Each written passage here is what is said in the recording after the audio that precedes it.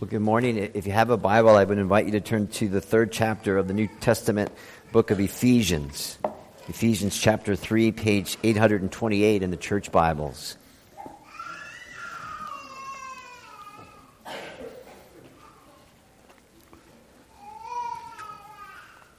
And while you're turning there, just a word of thanks. I received some lovely calls, letters, conversations, prayers since Thursday, and I just want to thank you sincerely for it. I think we do a lot of good things here at the church, and one of the things I think we're exceptional at is caring for people in loss. So thank you, because I've been able to receive a lot of that care. If you're wondering about things, Thursday is the funeral service, and then we have a couple of events planned as a family after that. My mother was 82, wonderful lady. I was thinking this week that my love of reading and my love of music all stemmed from my mother. She was a great reader, and every place in the house, in the car, wherever we went, she had music playing. So it's a good memory, and it's actually a real comforting thought. So thank you. Let's read the Bible. Ephesians chapter 3, verse 14. For this reason I kneel before the Father, from whom his whole family in heaven and on earth derive its name. I pray that out of his glorious riches he may strengthen you with power through his Spirit in your inner being, so that Christ may dwell in your hearts through faith. And I pray that being rooted and established in love may have power together with all the saints to grasp how wide and long and high and deep is the love of Christ, and to know this love that surpasses knowledge, that you may be filled to the measure of all the fullness of God. Now to him who is able to do immeasurably more than all we ask or imagine, according to his power that is at work within us, to him be glory in the church and in Christ Jesus throughout all generations, forever and ever. Amen. Let's pray together. Oh, Father, thank you that you're with us and you are clearly for us. Therefore, I need you to take pity on me and bless those before you. Be pleased to pour out your Spirit upon us, ever increasing, that you might, as we learn this morning, that you might save us from splashing around in our own strength and in our own wisdom and our limited vision and our limited understanding. We want and we need to be cared for you by now, please. And we would ask you to forgive us of our small view of you and our large trust in ourselves. And thank you that this prayer that we've read shows us how committed you are for everyone in this room that belongs to you to have experiential knowledge of your love for us in Jesus Christ. So we need you to preach to us this morning, Father, by your Spirit, through the voice of a mere man who's the worst of all sinners and the least of all saints. In Christ's name, and for his sake, we ask these things. Amen. Well, if you were not here last week, we began last week with a word of encouragement to say that in our study here of Paul's prayer to God for the church in Ephesus, that we need to be reminded that this is a prayer. And therefore, Paul is asking God to do these things. I mean, that's fundamental. It's almost a no-brainer, but it needs to be said. God has to do these things because we cannot do these things on any level for ourselves, which means the strength of this prayer being answered is all on God. This will be a work of God. This whole prayer then is predicated on our weakness. Now, in light of that, I would venture to say that some of us in this room feel powerful more than weak. And probably some of us in this room feel weak more than powerful. Personally, most of my life, I felt weak. And I'm actually really glad about that, because this is quoting now from Sinclair Ferguson, weakness, our confession of weakness, will never be a hindrance to the work of God. Rather, it's opportunity for God to work in unexpectedly powerful ways for Jesus' sake. As in the state of weakness, we find ourselves in the stable and safe position of relying on God's power in a way we would not if we relied on our own power. So God's power, if your Bible's open, you'll see this, chapter 1, verse 20. God's power which raises the dead. All the power in the world at one time could not do that.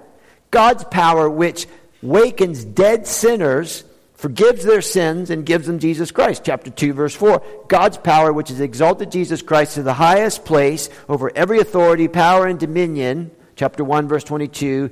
And God's power which without we can do nothing.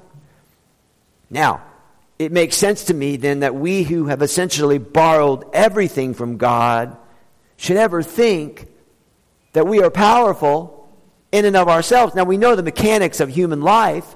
There's some people that come into a room and they bring power. There's some people who come in a room and they just come into a room, and we have to be honest about that. But that kind of power that I just spoke of can't change anything. Therefore, again, this whole prayer is predicated on our inadequacy, which is one of the reasons why we pray. And it's predicated on the complete adequacy and commitment of the indwelling triune God to be what he is and what he wants to give his children. Verse 14, he's a loving father who's the only one who can do this. That's the element of these prayers. So if you look at verses 16 and 17, we said last week, and we're going to do a brief review just in a moment, but that was a kind of prayer for sanctification. Verses 18 to 20 is prayer about justification and all the wonderful benefits that come out of that. Verses 21 and 22, it's the glorification of God who can do anything far beyond us, and it's motivation for us as his children. So as you're thinking through this prayer, it's about God's power, and it's about God's love, and God's capacity to do way beyond what we can think or what we can imagine. You remember Spurgeon's quote we quoted from last week? We'll do it again. Not all of it, but he says, "Me, this is God, not help you. If there were an ant at the door of your granary asking for help, it would not ruin you to give him a handful of your wheat. Just so you are nothing but a tiny insect at the door of God's all-sufficiency." And so gospel logic rings true here. If we trust God for our salvation, should we not trust him for everything else? Unbelief is such a terrible burden, isn't it? It just ruins everything. You see, the grace of God does not stop short of the initial act of our conversion and then tell us, okay, you're on your own now. I mean, I saved you, but it's all up to you now. I mean, that's silly. Doesn't even make sense to me any more than the love of a human parent who adopts a child stops when all the legal process has completed. You understand this. After the adoption, the new parents don't say to their kids, "Hey, you know what? That was great, but now you're on your own." Of course not. No, you throw yourself into the privilege of creating a family. So after our Father assures us that he is ours and we are his forever and ever, world without end, he begins to set his affection on us by keep showing us affection. He wins our love by keep giving us his love. He wins more and more of our trust by showing us how trustworthy he is. And from all eternity, God will constantly, now think about this, God will keep showing us in one way or another more and more of his love and more of his commitment to us. And thereby, he is the root cause. He is the chief means of our ability to have more love for him, our ability to understand how much he loves us at ever-growing capacities. He's the root cause of our holiness, and he's the root cause of our commitment to him, and he's the root cause of our worship to him. I mean, holy people, we understand that one, but beloved children first, because you will not have the latter without the former. And that's why Paul prays, verse 17, for God's power. Look at your Bible, please, if it's open. Out of God's glorious power, riches, God may strengthen you through power, through God's Spirit in your inner being, so that God's Son, Christ, may dwell in your hearts through faith. Power from God to renovate the totality of your existence, which keeps coming into your life up into the very end. And remember, we said the word dwell was the word to make a home. And we said that Jesus is not sleeping over, he's actually moving in. And so we can't compartmentalize our life. Jesus won't let us. He loves us too much. And anytime someone moves into a house, things change. And so he's ripping up the carpet, he's rebuilding the walls, cleaning up rooms. Appliances get to be updated, and on and on.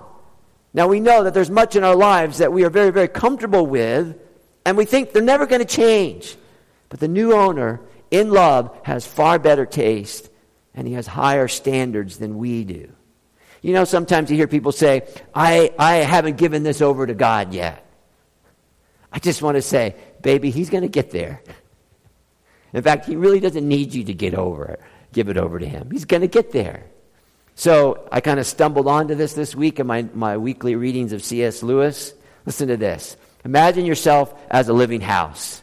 Christ comes in to rebuild that house. At first, perhaps you can understand what he's doing. He's getting the drains right and stopping the leaks in the roof and so on. You knew that those jobs needed to be done, and so you're not surprised. But presently or soon, he starts knocking the house about in a way that hurts and doesn't seem to make sense. What on earth is he up to? The explanation is that he's building quite a different house from the one you thought of. Throwing on a new wing here, putting on an extra floor there, running up towers, making courtyards. You thought you were going to be made into a decent little cottage. But he's building a palace, and he intends to come and live in it himself. The process will be long, some parts very painful, some a bit joyful. But that is what we are in for, nothing less. So you see, Paul understands that we need great power to have this renovation to begin. And God gives us that power in Jesus Christ, which is why he prays. And he understands, oh please, this is so fundamental. He understands that the grace of God is more powerful than any human law, any human command, or threat, or ultimatum, right? Because that's usually how humans deal with things. We usually deal in ultimatum, threats to get our way. God does not do that. The God of all grace does not do that, not to his children. Hostility is not, let me say it like this is better. Holiness is not God's hostility towards us. You see, all of God's wrath on sin was directed towards his Son once and for all on the cross. The Son exhausted the wrath of God. He drank the cup up fully. No anger remains. No anger remains. So God doesn't have any needs for his children for threats and ultimatums, not for his kids. So he begins his prayer, verse 16, calling on God's power by God's Spirit in order that God's Son, the Lord Jesus Christ, will dwell ever increasing as he enables us to put more and more of our trust, that's faith, because righteous people live by faith, more of our faith in him. Therefore, sanctification, which is the first part of Paul's prayer, is foundationally and ultimately a work of God in our lives. Because if any part of it wasn't, then we would be able to pat ourselves on the back when we have some degree of victory over sin. And patting ourselves on the back is very, very dangerous. And this becomes key to the second part of Paul's prayer, verse 17b. Do you see it there? And what we will see is that he prays for more of God's power because he doesn't use the law to effect sanctification. He uses the gospel. Justification, it's rooted in the prayer there, 17b and 18. Now, I'm going to say this again. This is fundamental to a healthy understanding and a healthy existence as a Christian this side of heaven.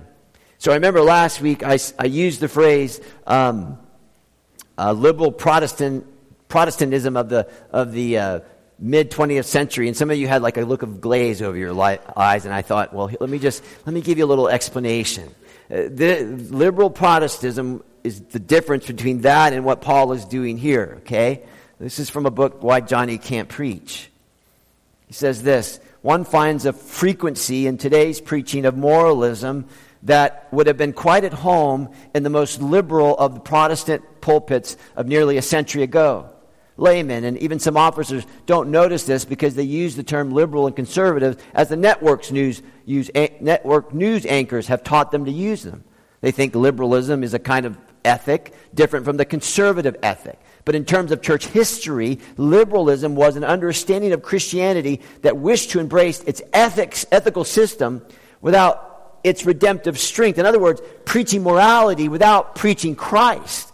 It goes on. Christian proclamation that effectively emphasizes morality rather than redemption is Protestant liberal proclamation. Now we hear this a lot, so pay attention. Moralism occurs when the fundamental message of the sermon is be good and do good. Whenever the fundamental purpose of the sermon is to improve the behavior of others so that Christ in his redemptive office is either denied or largely overlooked, the sermon is moralistic. Such moralism is so common in American pulpits that when in an ordinary conversation one individual attempts to correct another's behavior, it's not uncommon to hear the reply, "Oh, so you're going to preach to me now, are you?" People have obviously come to associate preaching with moral improvement or moral scolding and not the exaltation and the proclamation of the fitness of Jesus Christ, the adequacy of his work to save from the uttermost those who come to God through him. So that, you get around to people like, listen, I am really serious about holiness. Okay, good. Okay? But be serious and have no joy, and you're a real pain in the neck. You're going to be the classic, oh, I thank God that I'm not like other men. Remember that parable that Jesus told? The Pharisee and the tax collector, the sinner? I'm doing it all, God, and they're not God. And you know what? Somebody needs to motivate them, God, and I'll think I'll be the one. Bam, bam, bam. Do better, be better. Do better, be better. Self-justify. To self-justify is what we love to do by nature. It separates us from everybody. But the terrible little secret, I was going to say the dirty little secret, is that it separates us from the cross, too. That's not healthy. There's all the difference in the world by asking God to have mercy on you than what I just read about. So then again, what does Paul pray for? You see it there, verse 17b. I pray that you, being rooted and established in love, God's love, this is agape love, this is Christ's love, cross-centered love. In other words, the motivation, the understanding here is Christ's love, which sent him to the cross for our sins. I pray that love, that understanding will be given to you by God for you to be, there are two words very familiar to people in Minnesota, rooted in and established in love. Rooted, verse 17, is a botanical term, a plant, a tree metaphor.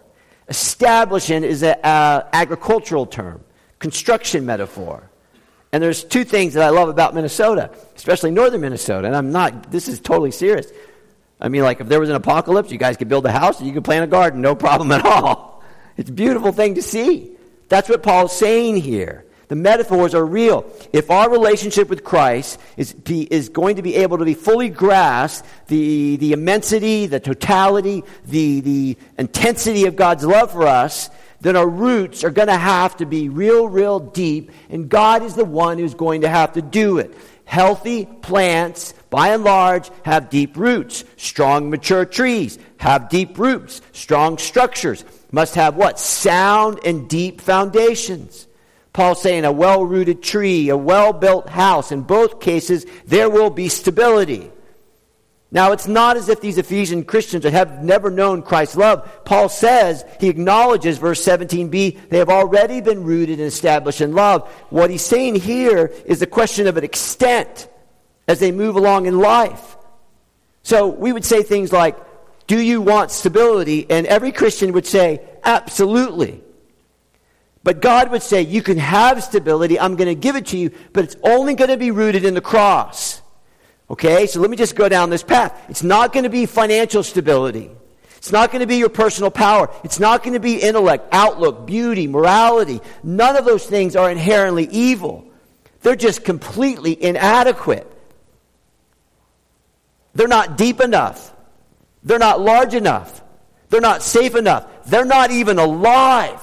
They have no heartbeat. They're dead. And they can't love you back. They're so fickle. And they can't give you power. So God has given the Christian this depth and order. The phrase, Jesus loves me. It's not kiddie talk.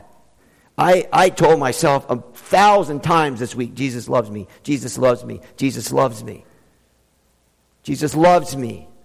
And I'm grounded in that, verse 18, that we may have power. Now Paul's expanding his prayer to not just you and I, but every Christian everywhere, with all the Lord's holy people.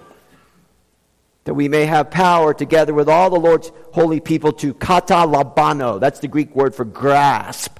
The kata is like an intensifier. So you're taking a strong hold. Like this is a grimace. To take a hold exactly. Decisive initiative, grasping firmly something in a resolute manner, to apprehend, to comprehend God's love. Making His love, or as we say now, owning His love. Verse 18, that we may have power together with all the Lord's holy people to grasp how wide and long and high and deep is the love of Christ. In other words, Paul prays that God will, because only God can. Okay, so this is not about us. You don't have to do anything. Literally, you can just sit there. That God will give us power to experientially grasp the immensity of the love of Jesus Christ in its full and complete dimension. In other words, at every part of our life, in every dimension of our life, in every moment of our life, intense awareness that God loves you. Now, if you've ever been in love, you know just an inkling of what is taking place here. I mean, being in love is one of the greatest things beyond our salvation that we can know. However, if you think it's only about feelings, then you're way off the mark. I mean, they may come and they may not come. And so what Paul is asking here is so profound. He's saying, God, make it so that whatever direction of life we look in, are in, will be in, we will be able, by your power, to experientially grasp as much of God's love as possible and even more. That's the love which surpasses knowledge, which is a profound phrase. Knowledge, by the way, the word gnosko, first-hand experiential knowledge, connecting with God in a way that was theory, now it's reality. So again, by nature, if we get it and we have it, whatever it is, we love you, God. When we don't get it, when we don't have it, by nature, what am I doing wrong? Or you wouldn't say this out loud, what are you doing wrong? Or what are other people doing wrong? Paul doesn't want that. Whatever takes place, it's fine. God loves me. Now, I need you to bear with me because there are two things we need to draw from this. One is the theological and one is the practical, the application. And we can't do the application without the theological. So when Paul speaks, verse 18, of the width and length and height and the depth of the love of God, we can see the width of God. If your Bible's open, chapter 2, verse 18. The width of God's love is that God accepts sin-filled Jews and sin-filled Gentiles equally in Christ, and He brings them together, people that were formerly hostile to each other, and His love is so wide that He brings them together and He makes them one family. The length of God, chapter 1, verses 4 through 5, God chose us before the foundation and the creation of the world, with a salvation whose outcome will keep giving to us from all eternity. That's the length of God's love. It's infinite. The height of God's love, chapter 1, verse 3, He has placed all of us equally in Christ with every spiritual blessing possible. Everyone in this room. And we see the depth of God's love by which He, in the person of His Son, reaches to the lowest level of depravity possible. Now think about that. This is the depth of God's love. He reaches to the lowest level of depravity possible as Jesus takes on our sin, accepts its full penalty. Thereby, He exhausts the justifiable wrath of God in the physical body of Jesus Christ. That's chapter 2, verse 1 and following. So we were formerly dead, and He made us alive, enemies, and now we're friends, co-heirs with Jesus Christ. See, that's the theology, which leads to the practical. You're probably more interested in the practical maybe than the theological, who knows? So here's the thing. In your personal life, we'll be able to see God's love. Okay, so let's say life is really, really good. We won't think the life is really, really good because there we go again. We keep making all those really, really good decisions. High five, dear. God's love. When life is really, really terrible, you don't always have to say, what am I doing wrong? What is he or she doing wrong? What is God doing wrong? And the classic, what do I need to do? When life is at its end, it's okay, Jesus loves me. When life is shaken, Jesus loves me. When life is stable, Jesus loves me. When the normal decline of life comes, it's not some penalty, it's a reality. I mean, ultimately it's a penalty of sin, but it's a reality. When we find ourselves failing miserable and we're trying our best, God loves me. When our children have wandered, God loves me. When our children have not wandered, we're not thanking ourselves, we're thanking God. God loves me. When our marriages are not what they should be, God loves me, us. When she isn't what she should be, when he isn't what she should be, God loves us. When they are, when you're a super great Christian couple, how did that happen? Well, we know God loves us. And so when that love becomes a reality in every direction and every dimension of our life, which is what Paul is praying for, we can sing the song, all glory be to Christ our King, all glory be to Christ, his rule and reign will ever sing, all glory be to Christ. So you see what Paul is trying to do, he wants us to frame our life in God's love, not in our obedience. He wants us to frame our life in God's love, not in our ability to do something. He wants us to frame our life in God's love and not out of fear or fear of lack of some kind, which we're so tempted to do in the age and stage that we live in. So in his prayer, verse 16 and 17, we find Paul is not content with that Jesus Christ just dwells in them. This is beautiful. He wants Jesus to expand his domain, if you would. Not some passing or nominal knowledge that Jesus loves them now in verses 18 and following, but an experiential knowledge. He wants us to know the full extent of that love and that knowledge to transform us in a way that we can, look at verse 20 and 21, that we can barely imagine. Don Carson on this writes, the remarkable fact is that Paul clearly assumes that his readers, Christians though they are, do not adequately appreciate experientially the love of Christ, and the only thing Paul knows what to do is to pray. So this is not, oh Christ, help me to love you more, great prayer, we should pray it all the time. Rather, this is prayer. And ask yourself, do you pray this? God, help me to better grasp your love for us. Not just me, because it's a corporate prayer. Us. All God's holy people. God, help us all to grasp better your love. That is what this prayer is all about. That we might be better able to grasp his love in every dimension of our life. Good, bad, indifferent. It doesn't matter. There's two things I want to say. A lot of times when you get around a Humpty Grumpty Christian, part of the thing is, it's like they need to know that they're loved. They need to know that they're loved. Pray it. And the second thing here is when Paul asks the mind, this is not like just purely academic, and it's certainly not mystic. Paul's not asking God to give us bigger brains or, like goosebumps so that we would understand how much God loves us. No, he's asking God to give them power, his power, to grasp experientially his love in every experience that they have. Again, whatever direction life turns, we'll be able to see and say with ever increasing understanding, God loves me. God loves me. When you map out your future, God loves me. When you open your Bible and you map out your future and you find that the two conflict and you bow to the Bible, God loves me. When you've been pounded by sin and you have given in and you are deeply struck at the level of your depravity at which you did not know was so bad, God loves me. When victory over sin has taken place, God loves me. When the gospel ministry is costing you dearly, God loves me.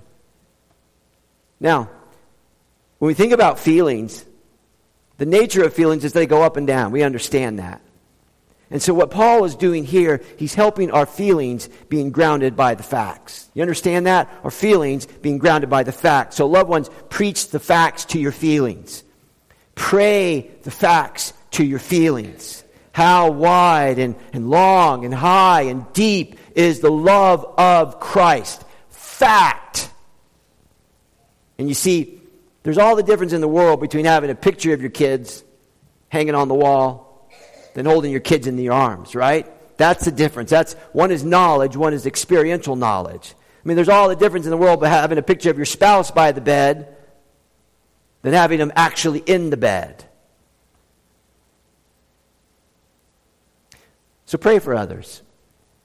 And pray for yourself that our lives would be engulfed by the love of God in Christ, so that we would be in step with the love of Christ and we would see everything through the lens of the love of Christ. And that love, Paul says, is infinitely beyond reach, that it becomes impossible to understand fully with the human mind and express fully with the human words. Paul wants God to cover us in his love in a way that's like constantly overflowing. Now, if you know your New Testament, that's standard practice. May the God of hope fill you with all joy and peace as you trust in him, so that you may have some hope. No, that you may overflow with hope by the power of the Holy Spirit. That's Romans 15. Romans 5, the love of God abundantly poured out over you. Ephesians 1, the superabundance, lavishness of God's love. God's not into little, and he's not just into like specks. He's into overdoing it. Pray that for yourself and pray that for your brothers and sisters together, verse 18, with all the saints, because the love of God, again, is so wide and long and deep that we need our brothers and sisters to help us in that love. We need their experiences to be our experience. Okay, so here's the thing. The person is sitting there. I hope you're not in the room, but you're in there and you're like, are you kidding me? Do you live in the real world? You know? To be filled with the fullness of God and the love thing. I mean, that Sunday is fine, and Monday's a holiday, so that's fine. You know, but Tuesday's coming, and then September 10th, Tuesday is coming. That's the day after Labor Day, by the way. Are you kidding me? Okay, that's why Paul says what he says in verse 20 and 21. He almost anticipates that reaction. So what does Paul do? He reminds us that the God who is our Father, verse 14, is the God, verse 20, who is able to do exceedingly, hyper-represo is the word. It means hyper-infinity. Some scholars think that Paul actually had to make up this word because it wasn't in the Greek language. Hyper-infinity. It's more infinity is what he's saying. More than what we ask. More than what we imagine or think, according to God's power that has worked within us. Let me just stop you just for a minute, because I have this voice in my head right now. I didn't have it when I was preaching, but I have the voice in my head right now. And you're like, okay, but you know, I've been doing that for a long time, and all the things in my life, they're not what I want them to be right now. Okay, right now. Right now. Right now, okay, fine. But what about after now? And what about the fact that every dimension of your life, God wants you to know that he's loved. So if you don't get the thing, or if you're like in fifth place, or you always have like kind of like that kind of existence and not like this, or maybe your existence will be here, love of God. The love of God. That's how powerful the love of God is in Christ Jesus. He is able to do more than what we ask or imagine, according to his power that is at work within us. So God is not only able to do what we ask, he's able to do more than what we ask. And it's not only that he's able to do more than we ask, he's able to do immeasurably more than we ask. And it's not only that he can do immeasurably more than we can ask, he's able to do more than we can imagine. What a journey, what an adventure, what a love, what a Father, what a God, what a Savior, what an incentive to pray, unless you don't believe any of this. Then don't pray. God is able to do this because he loves us. He loves to give us even more than what we can imagine. And today, this is my prayer for you. Today, may your prayers and your thinking be opened up to the floodgates of God's love in your life in ways you do not know yet. Because I have a sneaking suspicion I could be way off here. But usually we frame our frame our understanding of life with resources. Ours are what we think we can get. And it hems in life so much. Instead of framing our life, not even in the resources of God, but in the love of God in Christ Jesus. You take your pick. Which one do you want? I know which one I want. And that's why every day in the Christian existence is like a new day. It's like a new day. New love coming. New ways to know that God loves me experientially in my life. You know what's funny? I have 3 goals I have not met yet in my life. But I can say this with absolute certainty. If the whole thing shut down today, like I died, sorry, oh gosh, that's what I meant. Should have just said that. If I had like a couple of minutes, before I left the earth, I would say to God, holy cow, what a life you gave me. What a life you gave me. It has been fantastic.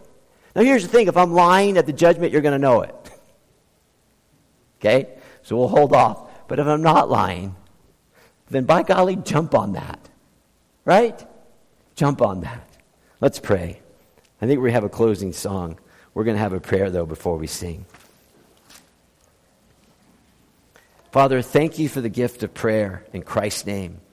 Thank you for your Son, the Lord Jesus Christ, who makes prayer possible, and he makes it meaningful. And even though, God, we admit there are some things on prayer which we know are a mystery to us. We do know that prayer is an absolute necessity. And so we thank you for the grace given to us to exercise the privilege of prayer, clearly confident in both your ability and your willingness to do far more than what we can ask or imagine. So God, please help us to pray. Help us to pray big things. Help us to pray small things, daily things, and help us to pray about everything in light of eternity for the sake of your glory through your matchless power. For Jesus' sake we pray this, Father. Amen.